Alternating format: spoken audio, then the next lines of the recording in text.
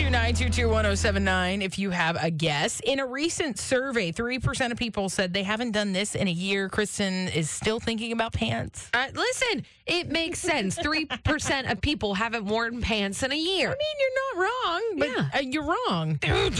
What do you say, Renee? A pen or a pencil? Yes, that's it. What? Wait, what? Haven't used a pen or a pencil in a year. How is that possible? How did you know that? Because I have 4 kids and they typically don't use their pen or pencil in school. They use computers. Right? My nieces, all of my nieces that are in school, they have their own iPads. How is that?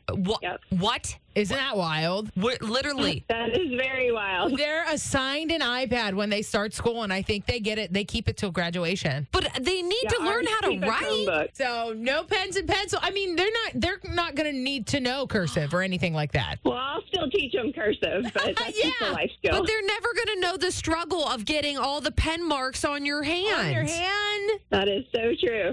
It's a weird world, Renee. But yes, that's it. And you are our winner today. So thank you for playing along. Thank you very much. We'll have another Don't Google It question for you. Same time tomorrow. And coming up next, Bucko tickets. Whoop, whoop. Arr, matey. Oh, wow. It's Y108. We're powered by Bowser Chevrolet. Your Pittsburgh Chevy boy. headquarters.